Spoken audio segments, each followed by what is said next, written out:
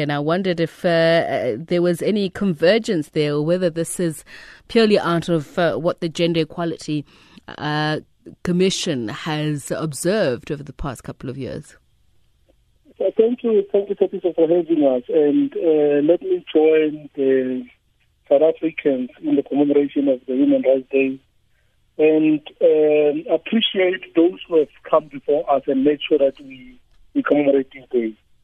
The Republic of South Africa was found in some values, and one of those values is human dignity, achievement of equality, and advancement of human rights and freedoms.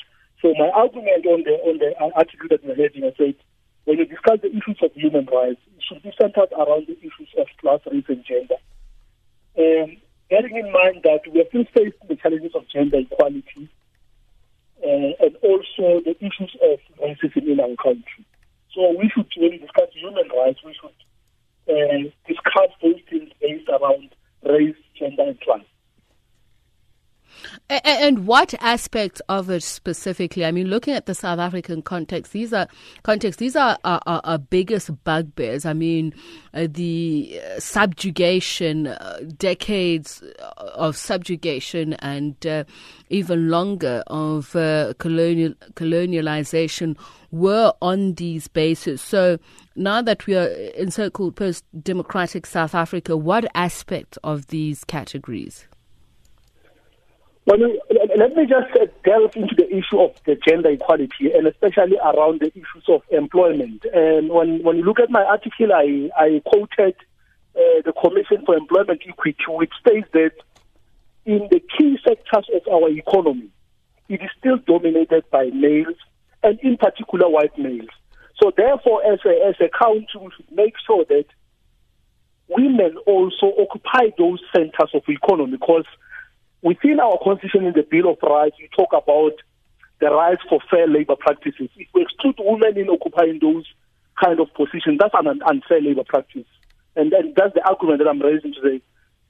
Around the issues of economy, let women occupy key positions in the economy. In the agricultural sector, around 87.1% is dominated by males, and particularly white males. If you go to the mining, it's the same thing. If you go to the financial sector, it's the same thing. So it is time that when we talk about human rights, we talk about also the rights for economic participation of women.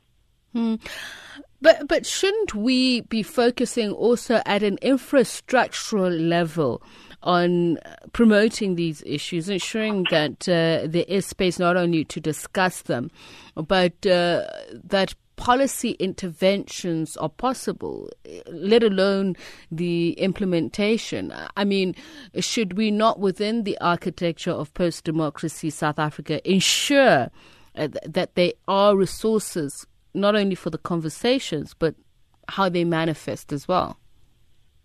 I agree with you that we should not just discuss, but we should also look at creating conducive environment that we implement decisions. So the discussion precedes implementation. When we discuss about this, we should formulate strategies on how do we redress the imbalances of the past that has been created by patriarchal systems that we are finding in the workplaces that excludes women from participating.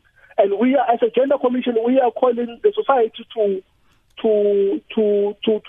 discuss the issues of gender inequality in the workplaces the same way we discuss issues of racism. As a society, we should be up in arms when women are marginalized in terms of economic participation.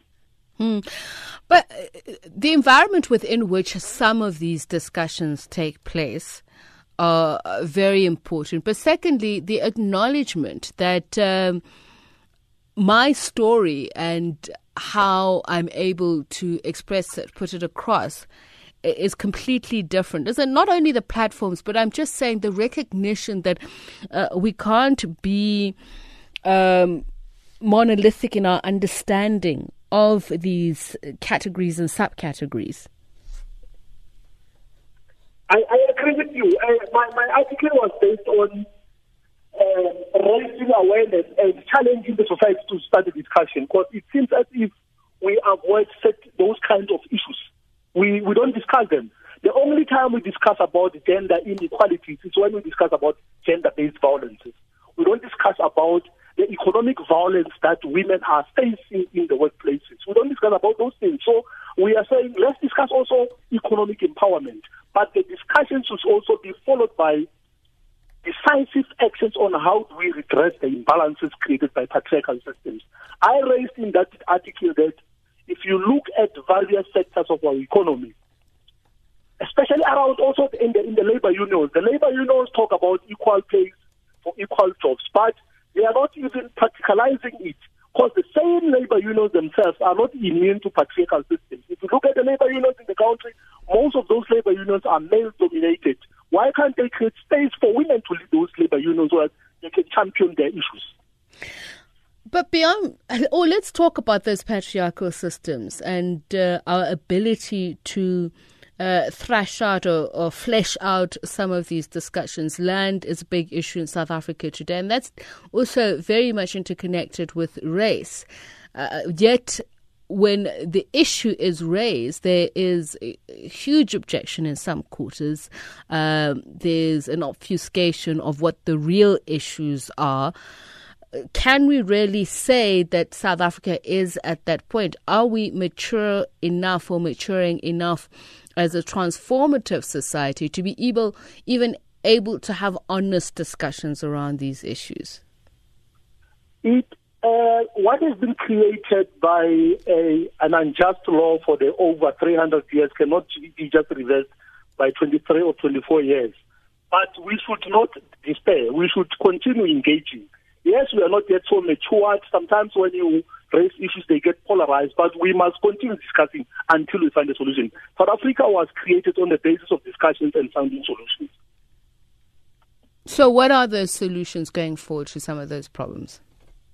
The solutions going forward, like I've been raising, is that as a society, we should start changing the policy positions in various areas around the issues of economic empowerment of women. We should come up with legislation. For instance, we can come with a legislation which says 50-50% parity in all sectors at all levels. It must be a requirement. And those companies that are not complying, they must find alternative measures. If you don't legislate and have a mechanism to punish those who are not complying, we cannot redress the imbalances of the past within the economic sector. So we should bring in the legislation that will address economic empowerment of women.